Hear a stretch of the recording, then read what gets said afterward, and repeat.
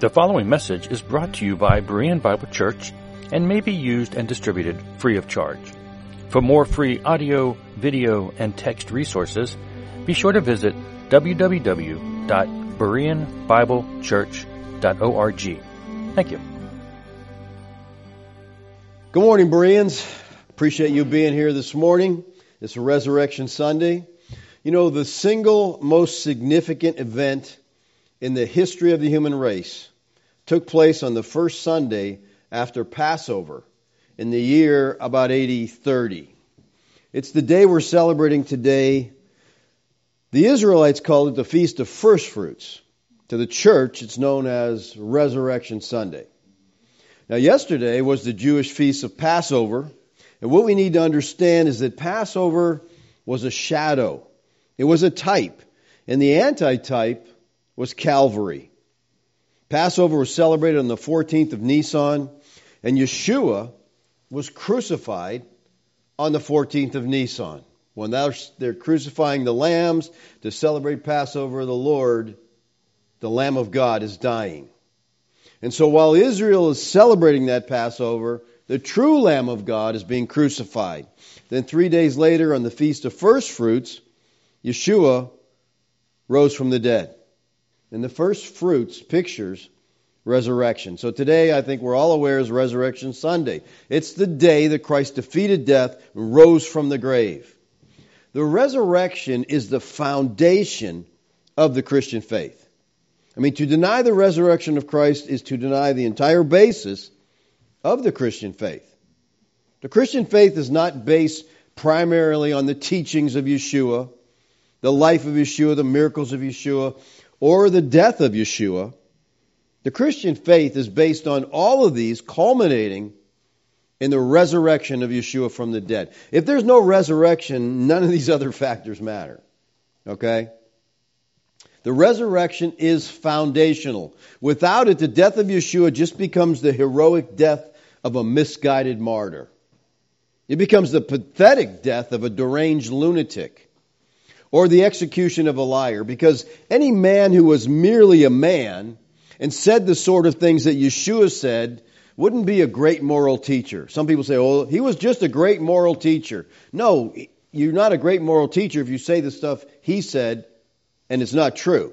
Yeshua was either a liar, a lunatic, or the Lord. And the resurrection demonstrates very clearly that he is Lord. Now, for our time this morning, I want to do something a little bit different. And instead of looking at the resurrection, because in our conference in 2 weeks, Mike Sullivan's going to be teaching on the resurrection, 2-part series. He'll tell you everything you want to know about the resurrection. So we're not going to talk about that this morning. I want to back up a few days, and I want to look at the crucifixion of Christ. Now, when we talk about the cross, in a theological sense, we're not talking about a piece of wood used to torture men. The cross is metonymy. It's metonymy for the doctrine of the atonement. Now, metonymy is a word or expression used as a substitute for something which is closely associated. Notice how the cross is used in these verses. For Christ did not send me to baptize, but to preach the gospel, and not with words of eloquent wisdom, lest the cross of Christ be emptied of its power. For the word of the cross is folly to those who are perishing, but to us who are being saved, it is the power of God. Now, I think it should be obvious here that when Paul talks about the cross of Christ, he's not talking about the actual wooden cross that Yeshua died on. He's talking about the doctrine of the cross. Galatians 5:11. But if I, brothers, still preach circumcision, why am I still being persecuted? In that case, the offense of the cross has been removed. Again, we see here that Paul's not talking about an instrument used to execute criminals. He's talking about a doctrine. And the doctrine of the cross proclaims an event of historical and theological significance. It points to Christ, who died the death of a criminal, but whose death concerned the eternal destiny of man. The doctrine of the cross is the doctrine of atonement. And the doctrine of atonement explains exactly what happened on Calvary and the meaning of the death of the Lord Yeshua upon that cross. I think every believer should have some understanding and be able to explain the doctrine of the atonement, because that is the heart of the gospel. And to understand the atonement, you need to first understand that man is a sinner. You have to start there. Romans 5:12, therefore, just as sin came into the world, and sin came into the world through Adam, it's speaking about Adam, through one man, that was Adam, and death through sin. Because of Adam's sin, death came. And I believe it's talking about spiritual death here, not physical death. And so death spread to all men because all sinned. See, Adam was the representative of mankind. God put him in the garden. He put him in there to represent us. When he sinned, we sinned with him because he represented us. As our representative, he brought sin into the world, which brought death on all men. And everybody born since Adam has been born separated from God. Sin, death. Man in this condition is spiritually dead. And there's nothing he can do about it, because dead people don't do much about anything, okay? So carry that analogy. They're dead. They don't do anything. We are spiritually bankrupt. There's nothing we can do to fix this situation. And because of this condition, God himself introduced a program to redeem his elect. He literally bought us back for himself. He invaded human history in the form of the man Christ Yeshua. Yeshua left heaven to be born as a baby, to live a sinless life, and to die a substitutionary death on Calvary.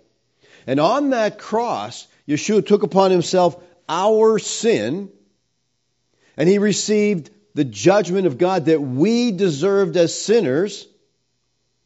And because he was an innocent, infinite sufferer, he satisfied fully and completely the righteous demands of a holy God, and God was propitiated.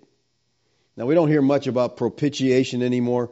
We don't hear much about doctrine anymore, okay? But propitiation is the removal of wrath by the offering of a sacrifice. Christ was the sacrifice. He removed the wrath of God from God's people. Sinners deserve God's wrath because they have violated the holy standard of God. And believing sinners are declared righteous through redemption on the basis of propitiation. God's justice was satisfied by the death of Christ, and sin, your sin as a believer, has been paid for. And because of that, we can now have fellowship with God through faith in his sacrificial death. It's all paid, people. Every bit of it. Yesterday's sin, today's sin, tomorrow's sin. It's covered. It's paid for by the blood of Christ. And all this is possible because of the cross. And when we talk about crucifixion, which was the physical aspect of crucifixion, was horrible. It was a horrible death. It was a slow, agonizing, brutal death. And it raises the question, why did Yeshua have to die this way? Why did his death have to be so brutal? And I think there's two main reasons for that. First of all, I think that God wants us to see how much he hates sin. He wants us to see the pain, the destruction that sin brings. Believer, don't ever take sin lightly. Look at the cross. And as you see the Son of God hanging there so mangled that his form didn't resemble the form of a man, that's how much God hates sin. I think we understand that.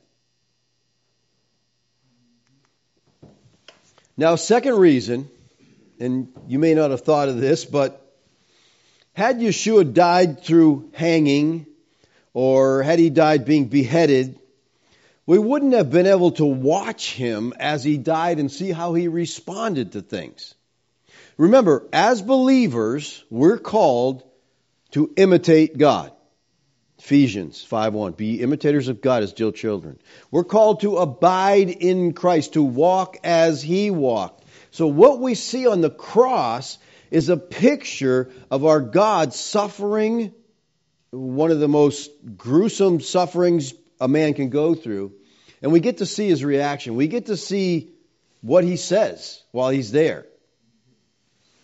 You know, when we're in great physical or emotional pain, it changes our attitude sometimes. It changes how we are, and we don't always react the way we should when we're upset, when we're hurt, when we're in pain.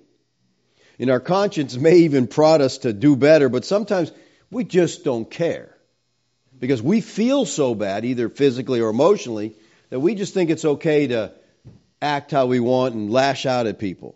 And I think you men know what I'm talking about, because men are, for the most part, big babies when it comes to pain and suffering. You know, women have babies, so they're a lot better at dealing with pain. You know? You know what I'm talking about. Don't try to lie about it, deny it. Okay? When our pain, when our stress levels are low, it's a lot easier to be what God wants us to be, right? To treat people right. I think the real test comes when our pain, when our stress levels are high. And in times like this, it's good to remember how our ultimate example handled stress, handled pain.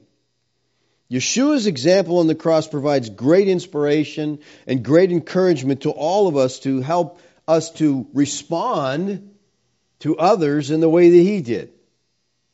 And I think this is what the writer of Hebrews was encouraging his readers to do when he said, "Consider him who endured from sinners such hostility against himself, so that you may not grow weary or faint-hearted." I think he's saying here, consider Christ on the cross.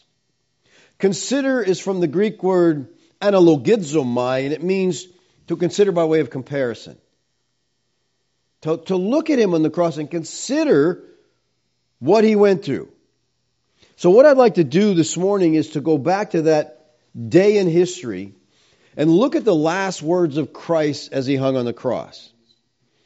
There are 7 sayings of Christ on the cross that are recorded for us in the Gospels. Now, you know 7 is the number of perfection. 7 is the number of completion. Biblically, it's the not perfect number. So we have 7 sayings of Christ as he hung on the cross.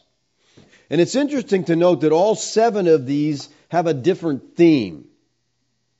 They reveal Yeshua's innermost feeling as he pours out his life for us. And he provides a very powerful example, I think, of how we too are to react in times of pain and suffering. Now, I want to just remind you here that Yeshua was a Jewish rabbi. I think that's very important to remember at this point.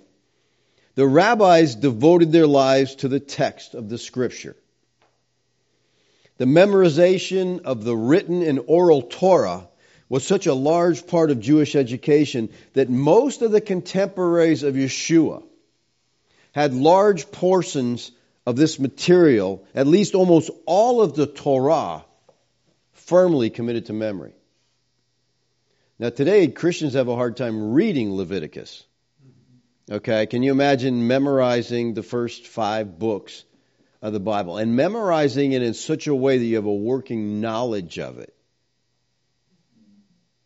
They didn't spend a lot of time watching TV, back then, or playing video games. When they weren't working, even when they were working, the meditation of the Scriptures was paramount to them. It even goes on today in Israel. Kids, you'll see them when they have a spare moment, they pull out their Scripture and they're working on the memory, all right, learning it. Now, if you can remember from our past studies, you know that in Yeshua's day there were 2 types of rabbis. The first were called Torah teachers. And Torah teachers were people who considered to be masters of the Torah, which meant they had the first 5 books of the Bible committed to memory. And like I said, it wasn't just the rabbis. Most kids had the first 5 books by the time they were 12 memorized. There was another small group of what's called rabbis with shmika. And they were masters of the Torah and the Haftorah. Haftorah is the Hebrew word that simply means the rest. In other words, they were masters of what the Jew called the Tanakh, what we call the Old Testament. All right, these rabbis knew the entire Tanakh by memory. Now you think about the time commitment to memorize the Tanakh. All right? Well, these rabbis not only learned the text, okay, it wasn't just something, they lived the text. They taught the text, they prayed the text. It was the desire of every rabbi to die reciting the text. Now, when I was in Bible college, I learned a couple things. I learned that you didn't really need to go to college to learn the Bible, okay? Because what they did is they said, here's this book, read this book. And I'm like, why do I need to come here and pay you to tell me to read this book? I could just read this book on my own. All right? But I was inspired by a teacher I had that was, just a man who had the Scripture committed to memory. We'd come into class and he would say, okay, someone give me a Scripture. And you could just call out a Scripture. Just cite it. And he would tell you where it was. Never saw him miss. But one of the greatest things that happened to me in Bible college was a lot of my classes required memorization of verses. Sometimes up to 27 verses a week. So I didn't have time for much anything but Scripture memory. And I had an index card, and I'd just be going over constantly.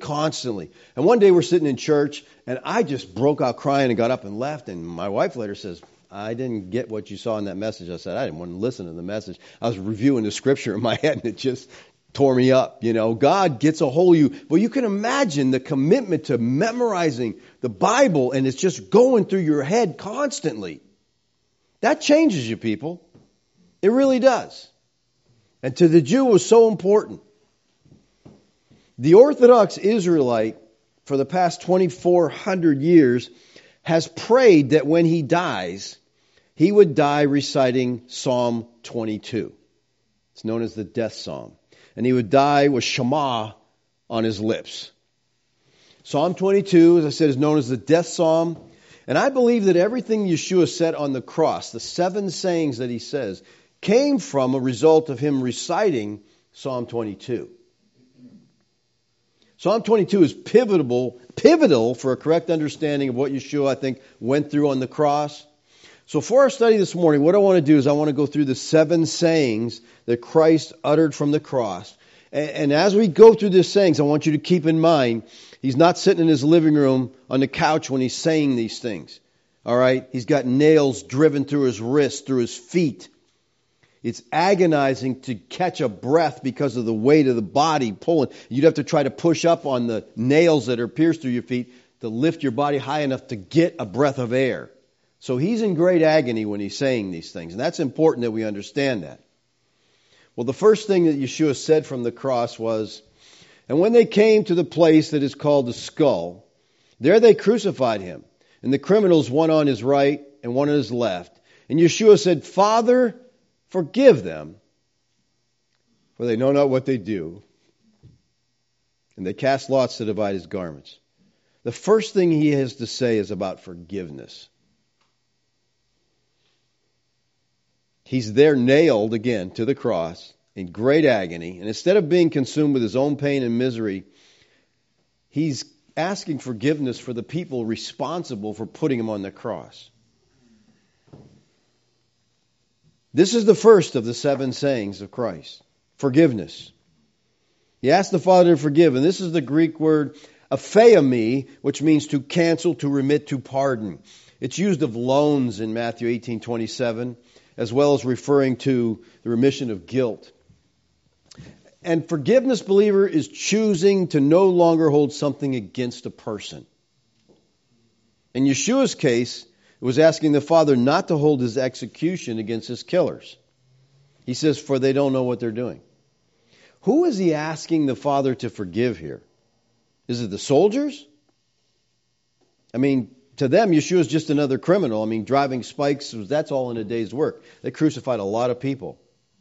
It was very possible that they didn't know what they were doing. What about Pilate? He's arguably the most powerful man in Jerusalem. He perceives that Yeshua is innocent of the trumped up charges against him. His wife even warns him in a dream, don't have anything to do with that man. And yet Pilate appeases the Jewish leaders and grants their request against all sense of pride and Roman justice. How could he not know what he's doing? What about the Jewish leaders? The high priestly family, the scribes, the Pharisees, they were all out to destroy Yeshua. They manipulated his words. They brought false witnesses against him. They put political pressure on Pilate and stirred up the crowd who demand the crucifixion rather than release him. How could they not know what they're doing? But even though each responsible party acted wickedly and unrighteously, Yeshua gives them the benefit of the doubt and says, forgive them. They don't know what they're doing. And it's interesting, the early church leaders held that very view. They probably got it from Yeshua on the cross. But Acts 13:27 says, for those who live in Jerusalem and their rulers, because they did not recognize him, nor understand the utterance of the prophets, which are read every Sabbath, fulfilled them by condemning him. So here we're told that the Jewish rulers, they didn't recognize, they didn't understand what they were doing. Paul says the same thing in 1 Corinthians 2:8. He says, none of the rulers of this age understood this. For if they had, they wouldn't have crucified the Lord of glory. Now I think the word rulers here applies to the human rulers and the cosmic rulers. All right, the gods behind this. Had they known, they wouldn't have done it. They thought they're getting rid of them. No, they're fulfilling the plan of God. So this prayer of Yeshua to forgive his enemies stands just as a brilliant light in the midst of the darkness of crucifixion. And what we see here is Yeshua practiced what he preached. In Luke 6:27-28, he says, but I say unto you who hear, love your enemies. Do good to those who hate you. Bless those who curse you. Pray for those who abuse you. People, the application to all of us who call ourselves Yeshua's disciples is very clear. If Yeshua intercedes for the forgiveness of his enemies who are guilty of gross wickedness, how do you and I hold things against our brothers and sisters, just petty things, and don't want to forgive? Yeshua taught that we are to love your enemies and pray for those who persecute you. When's the last time you did that? So that you may be sons of your Father who is in heaven. For he makes the sun rise on the evil and the good, sends rain on the just and the unjust. For if you love those who love you, what reward do you have? Don't even the tax collectors do the same? So if we're disciples, if we're followers of Yeshua, we need to learn to love our enemies. We need to imitate our Lord. We need to follow him here in the path of forgiving those who have done us wrong, who have tried to hurt us. Forgiveness, that's the first thing he says on the cross. We find Yeshua's second saying in Luke 23:43. And he said to him, truly I say to you, today you will be with me in paradise. Now this is encouraging, shocking to me. I mean, again, he's on the cross, he's suffering greatly, and what he's doing here is giving hope to somebody else. How often are you in great pain and great misery and you're giving hope to other people? Who do you say this to? He said this to a man who's being crucified with him. Now, both of the thieves who were crucified with Christ had early on joined bystanders in mocking him. We see that in Mark 15:32. But Luke tells us, one of the criminals who were hanged railed at him, saying, are you not the Christ? Save yourself and us. So the criminal's making fun of Yeshua's inability to do anything despite his exalted title of Messiah. In other words, the criminal's saying, hey, where's all this talk about Messiah? Can't you do something here? You're dying just like us. But a miraculous change occurred in the other criminal. He came to believe. He too had mocked Yeshua earlier, but now he rebuked the other criminal. He says, but the other rebuked him, saying, do you not fear God, since you are under the same sentence of condemnation? And we indeed justly, for we are receiving the due reward of our deeds. But this man has done nothing wrong. So this guy's realizing the first step here, he's a sinner. He knows he's a sinner. And Christ came to die for sinners. And he said to him, Yeshua, remember me when you come into your kingdom. He not only sees his sin, but he sees Yeshua as someone who can do something about it. He trusts him. And to this Yeshua responds, truly I say to you, today you will be with me in paradise. Now, what exactly is Yeshua telling this criminal here in this verse? Well, first of all, paradise is derived from a Persian word meaning garden or park. And the Septuagint uses paradise to translate the Hebrew words for the Garden of Eden in Genesis 2 and 3. Over the year, the terms became synonymous, and eventually paradise came to refer to heaven. Paradise is only used 3 times in the New Testament. It's used here, and it's used in Revelation 2:7, where he says, "He who has an ear, let him hear what the Spirit says to the churches. The one who conquers, I will grant to eat of the tree of life, which is in the paradise of God." Now notice what we find here in the paradise is the tree of life. Now Judaism of Yeshua's day equated paradise with the New Jerusalem. We see this tree again in Revelation 22, which is the New Jerusalem. 22:1 and 2 says, "Then the angel showed me the river of the water of life, bright as crystal, flowing from the throne of God and the Lamb, through the middle of the street of the city. Also on either side of the river, the tree of life, with the 12 kinds of fruit, yielding its fruit each month. The leaves of the tree were for the healing of the nations." So in the New Jerusalem, which is the new covenant, we have access to this tree of life. Well, Paul also talks about paradise in 2 Corinthians 12:3 and 4. He says, "And I know that this man was caught up into paradise, whether in the body, out of the body, I don't know. God knows. And he heard things he cannot be told, which man may not utter." So Paul seems to equate the third heaven here with paradise. And I think we can identify paradise with the presence of God. All right, so he's saying, today you will be with me in paradise. Today you'll be with me in the presence of God. So Yeshua is promising this believing thief that he will be with him that day in the presence of God. Now, a question that we have to ask is, well, did they actually go into the presence of God that day? He says, today you'll be with me in paradise. Now, this is difficult because we know that, well, until the Lord returned in the second coming, people didn't go into the presence of God because that way was not open. So how do we deal with that? Well, he says today, but we're saying, no, not really that day. He didn't. Well, one way to deal with it is to understand in the Greek there's no punctuation. And Yeshua could have said, "I say to you today, you'll be with me in paradise." This is how, I think, one of the easiest solutions, this is how the Scripture 2009 translates it. "And Yeshua said to him, truly I say to you today, comma, you'll be with me in paradise." So he's not telling me in paradise that day. He's just telling me you'll be in paradise. I'm telling you that right now. That's an option, all right? A big difference punctuation can make. And the main point here that I want you to see is Christ is dying a slow, horrible death, and he's giving hope to another dying man. That's our Lord. That's who we're to imitate.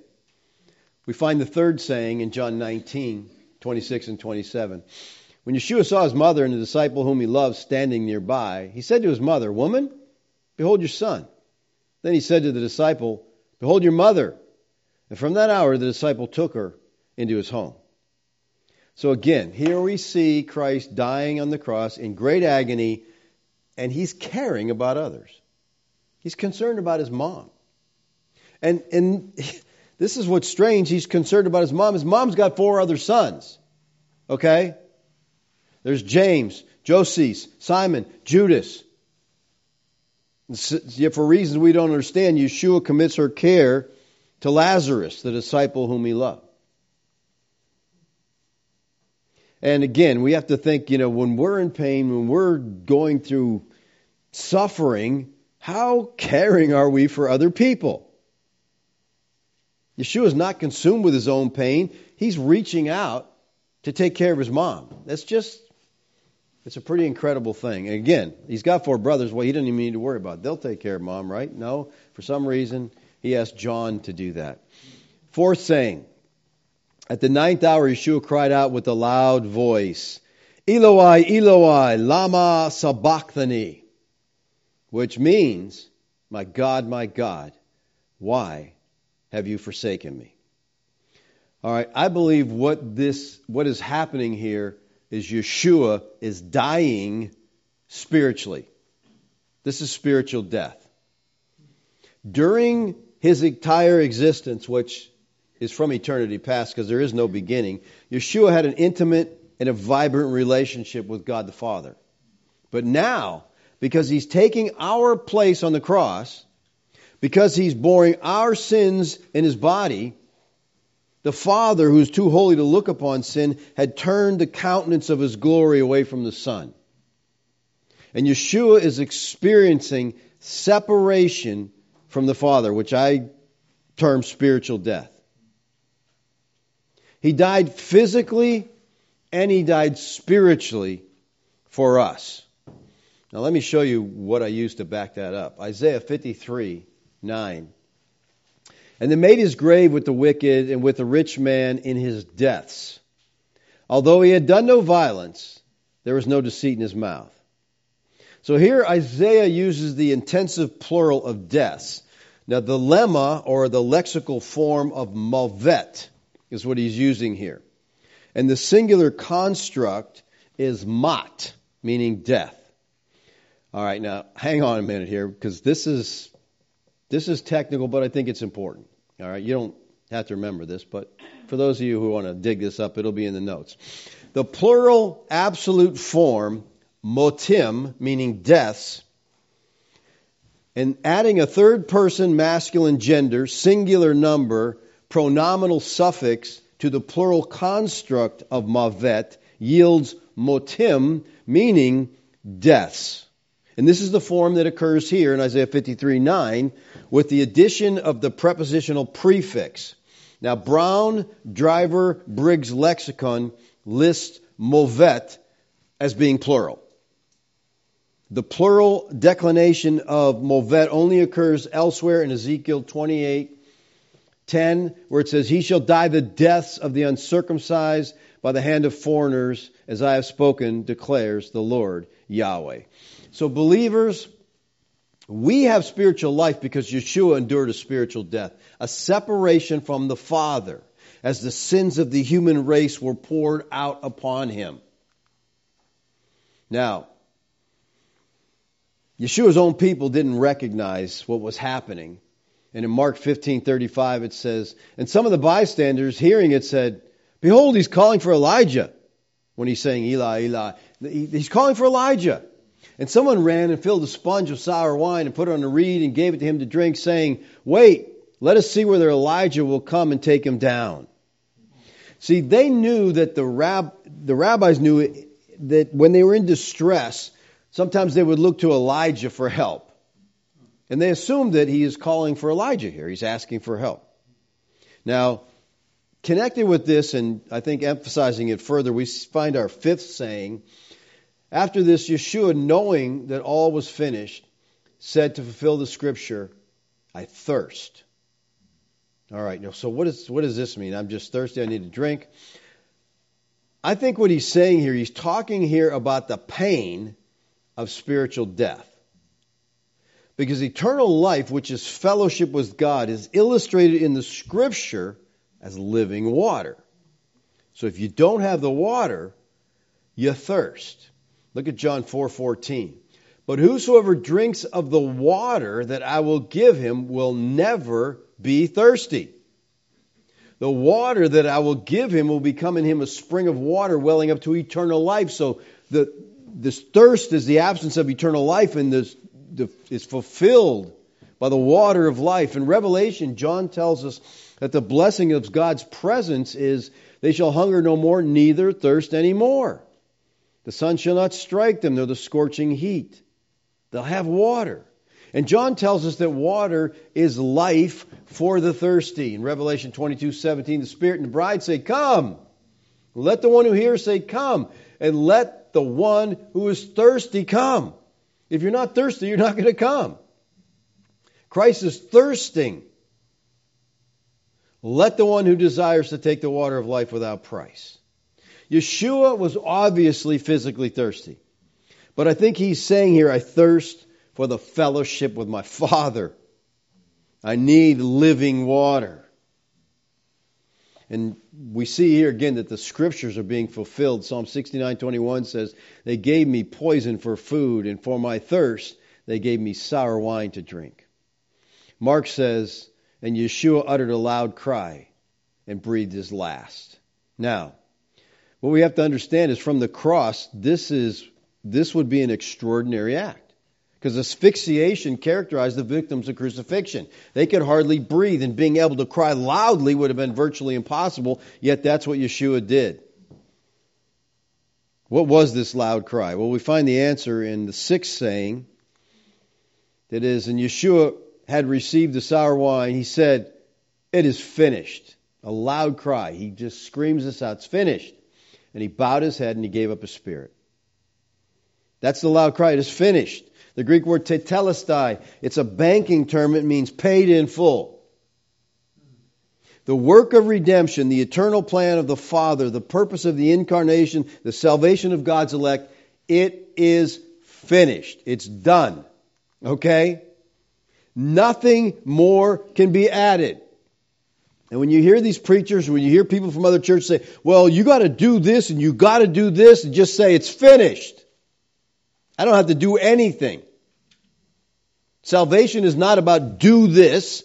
It's about he did this. It's done. There's no works of righteousness. There's no ritual ceremony. No rites of passage can we add to what Yeshua has done. It is finished. And people, there's no effort of the flesh. No attention to endless duties or absolution by a priest can add to Christ's work. He said it's done. It's finished. Now, there are those who teach that from the cross, Yeshua left the cross and went down to hell to suffer for 3 days. But he didn't. The work is finished, and that's what he said, it is finished. Now, Kenneth Copeland, who's a totally whacked out teacher, says when he said it is finished on the cross, he was not speaking of the plan of redemption. The plan of redemption had just begun. Really? There were still 3 days and 3 nights to be gone through. And Jesus was down in that pit, and there he suffered the punishment for 3 horrible days and nights for Adam's treason. Now, this guy is wrong on so many levels it isn't even funny, okay? He's one of the wealthiest preachers you're going to find. He has several private jets. I mean, he's milking people for all they're worth, okay? And his doctrine is about as whacked out as you're going to get. But he said he suffered. But Christ said no, he didn't. He said it's finished. And there's plenty of religions today that are seeking to convince people that there's just something more you got to do. It's not enough with Christ. Yeah, you have to trust Christ, but you also have to do this, this, and this. That's contrary to what Yeshua stated here on the cross. He didn't say, we're almost done, folks. We're getting near the end. He said it's finished. The work has been done. And he cries out triumphantly that God's purpose had been accomplished. Our seventh and final saying is found in Luke 23:46. Then Yeshua, calling out with a loud voice, said, Father, into your hands I commit my spirit. And having said this, he breathed his last. And I think this is a picture of reunion. When he said this, he breathed his last. He looked forward to finally being fully reunited with his Father. At that dramatic moment, Yeshua died for you and me because the true Passover lamb had paid the sacrifice for all who trust in him. Now, the text in Mark goes on to say, and the curtain of the temple was torn in two from top to bottom.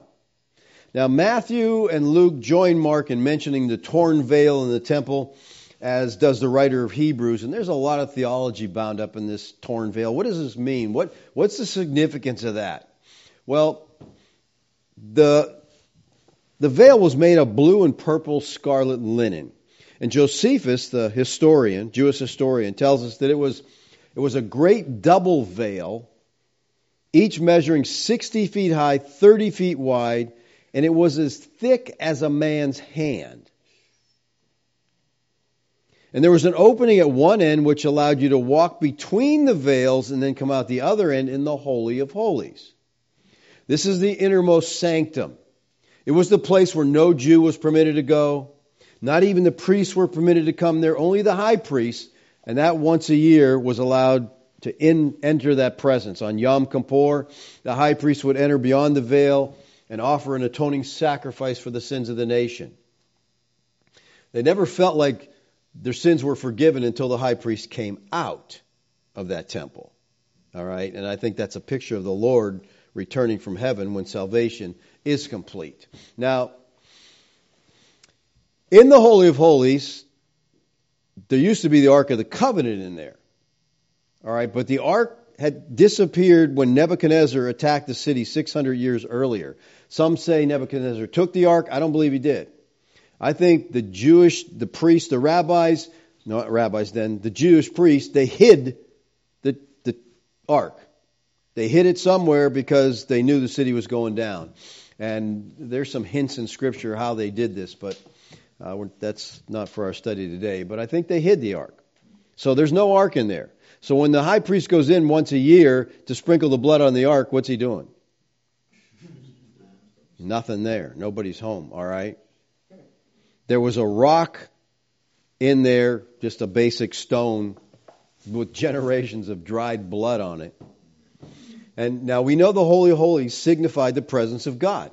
And the veil's there to keep men out. They couldn't come into the presence of God because their sins separated them. So now, because God is dying for man, man's sins no longer separate him, the veil is torn and the way is open. And there's a lot, I think, here. I think one of the things is when that veil tore, the people could see there's nobody home. There's nothing in there. The ark's not there. Okay? Some say it symbolizes the departure of God's presence. Well, God departed in Ezekiel 9. He left the temple. Okay, Yeshua was God returning, but it's a new temple now.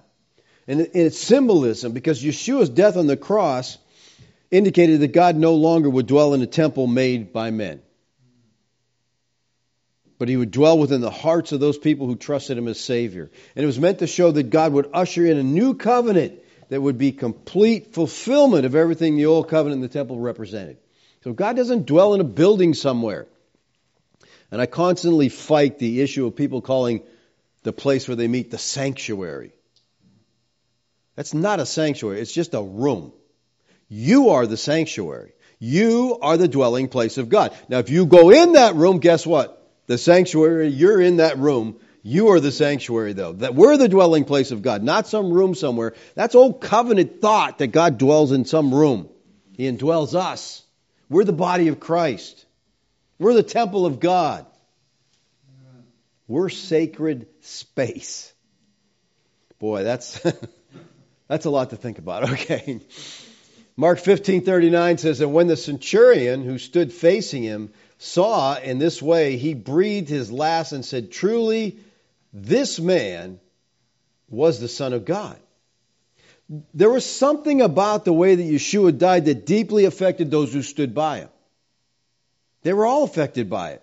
A Roman soldier who no doubt had witnessed countless deaths by crucifixion, that was his job, he's compelled to praise God.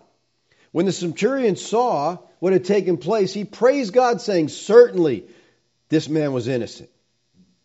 And I think a lot of this involves the 7 sayings. They see this man up there suffering, and he's caring for other people. He's forgiving other people. He's taking care of his mother. He's calling out to his father.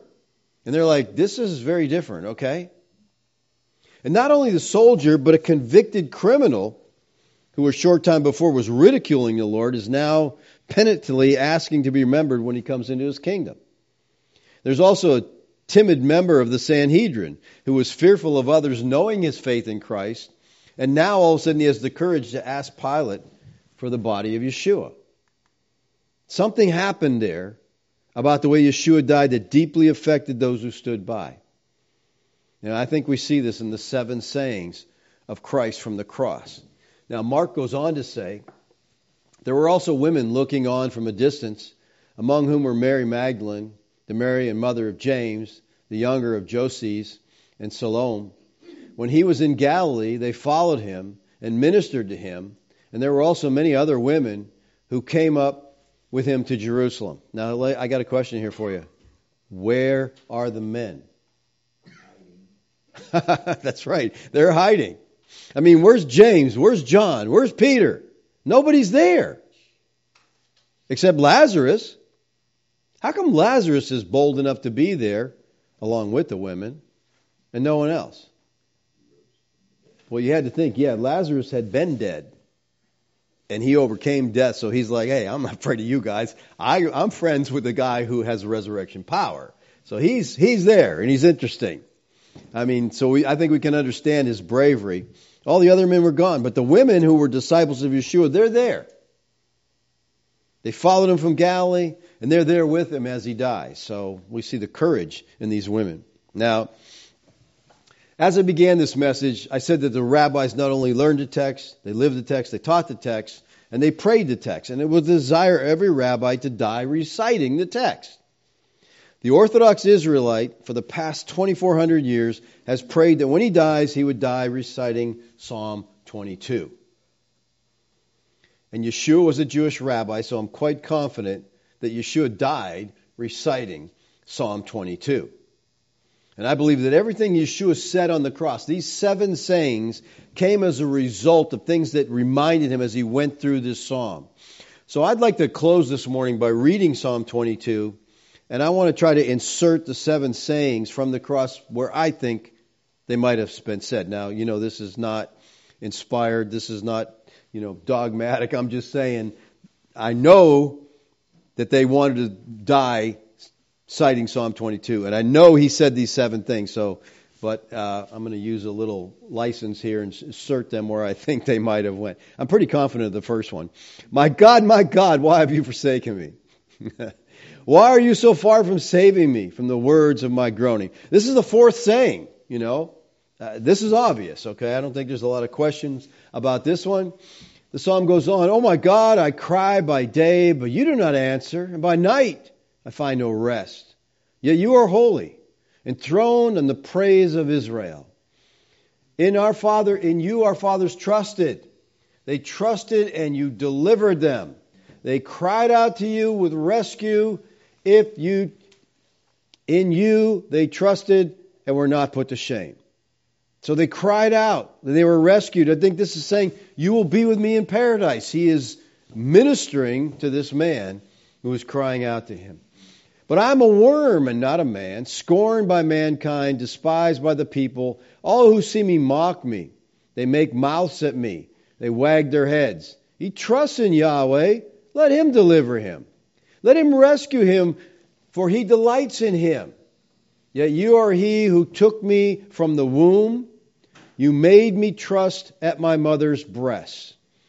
On you was I cast from my birth, and from my mother's womb you have been my God. I think this is where he comes up with the 3rd saying, woman, behold your son. He's talking about his mother. He commits his mother over to Lazarus. Be not far from me, for trouble is near, and there is none to help. Many bulls encompass me, the strong bulls of Bashan surround me.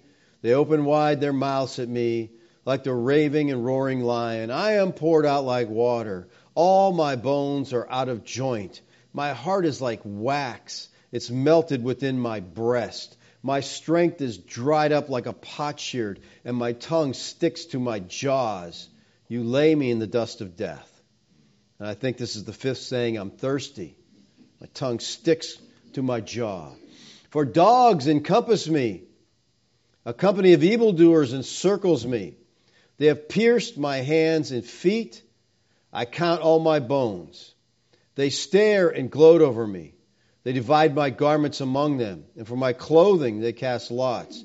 But you, O Yahweh, do not be far off. O you, my help, come quickly to my aid. He's calling on God. God, come to me. Deliver my soul from the sword, my precious life from the power of the dog. Save me from the mouth of the lion. You have rescued me from the horns of the wild oxen. I think this is the 7th saying, into your hands I commit my spirit. He said, you rescued me, coming back into your presence. I will tell of your name to my brothers. In the midst of the congregation I will praise you. You who fear Yahweh, praise him. All you offspring of Jacob, glorify him. And stand in awe of him, all you offspring of Israel. For he has not despised or abhorred the affliction of the afflicted, and he has not hidden his face from him, but has heard. He's not hidden his face. He has heard when he cried out to him. And I think this is the first saying, Father, forgive them. He's crying out to him. From you comes my praise in the great congregation. My vows I will perform before those who fear him. The afflicted shall eat and be satisfied. Those who seek him shall praise Yahweh. May your hearts live forever. And then in verse 27 through 31, he says, all the ends of the earth shall remember and turn to Yahweh. And all the families of the nations shall worship before you. For kingship belongs to Yahweh, and he rules over the nations. All the prosperous of the earth eat and worship. Before him shall bow all who go down to the dust, even the one who could not keep himself alive. Posterity shall serve him. It shall be told of the Lord to the coming generations. They shall come and proclaim the righteous to a people yet unborn, that he has done it. And I think that's the sixth saying. It's finished. He's done it. It's over. It's all done. So people, Yeshua learned the text. He lived the text. He taught the text. He prayed the text. He died the text. And so if we want to be like Yeshua, it starts by spending time in the text. And for some reason in our day, we think that Christians can function and do what they want without the text of Scripture. No, people, it doesn't happen. It's the Word of the living God. He gave it to us. Our Lord immersed himself in the text. If we're going to be like him, that's what we have to do. You know, it's tough to be Christ-like, especially when you're in physical pain or emotional pain. But as we consider Christ, as we consider his caring example from the cross, as we consider him in great agony, and yet he's ministering to other people, we're to be like him. And we can be like him if we abide in him. And this is what John says in 1 John. Whoever says he abides. To abide in Christ is to walk in harmony with him. It's to fellowship with him. It's to commune with him. If you say you abide in him, then he says you ought to walk the same way he walked. If you're abiding in Christ, you're going to look like he looked. So if you're not walking like he walked, you're not going to be abiding and you're not going to look like he looked. But it all starts, people, with the text. The more time we spend, and I think especially in the Gospels, because in the Gospels we see our Lord. And the more time we look at our Lord in the Gospels, the more we are conformed to that image of him, the more we will act like him, the more we will demonstrate to the world. We'll fulfill what Ephesians says, be imitators of God. Let's pray. Father, I thank you this morning for a look at our Lord on the cross. Father, we see your heart of compassion, your heart of care in the midst of great suffering. Father, we know we're called to be like you. It seems insurmountable, and I know you want us to depend on you for every bit of it. Lord, may we learn to trust you as we get to know your name by spending time in the text. Help us, Lord, to realize how important it is to spend time with you and your word. We love you, Father. Amen.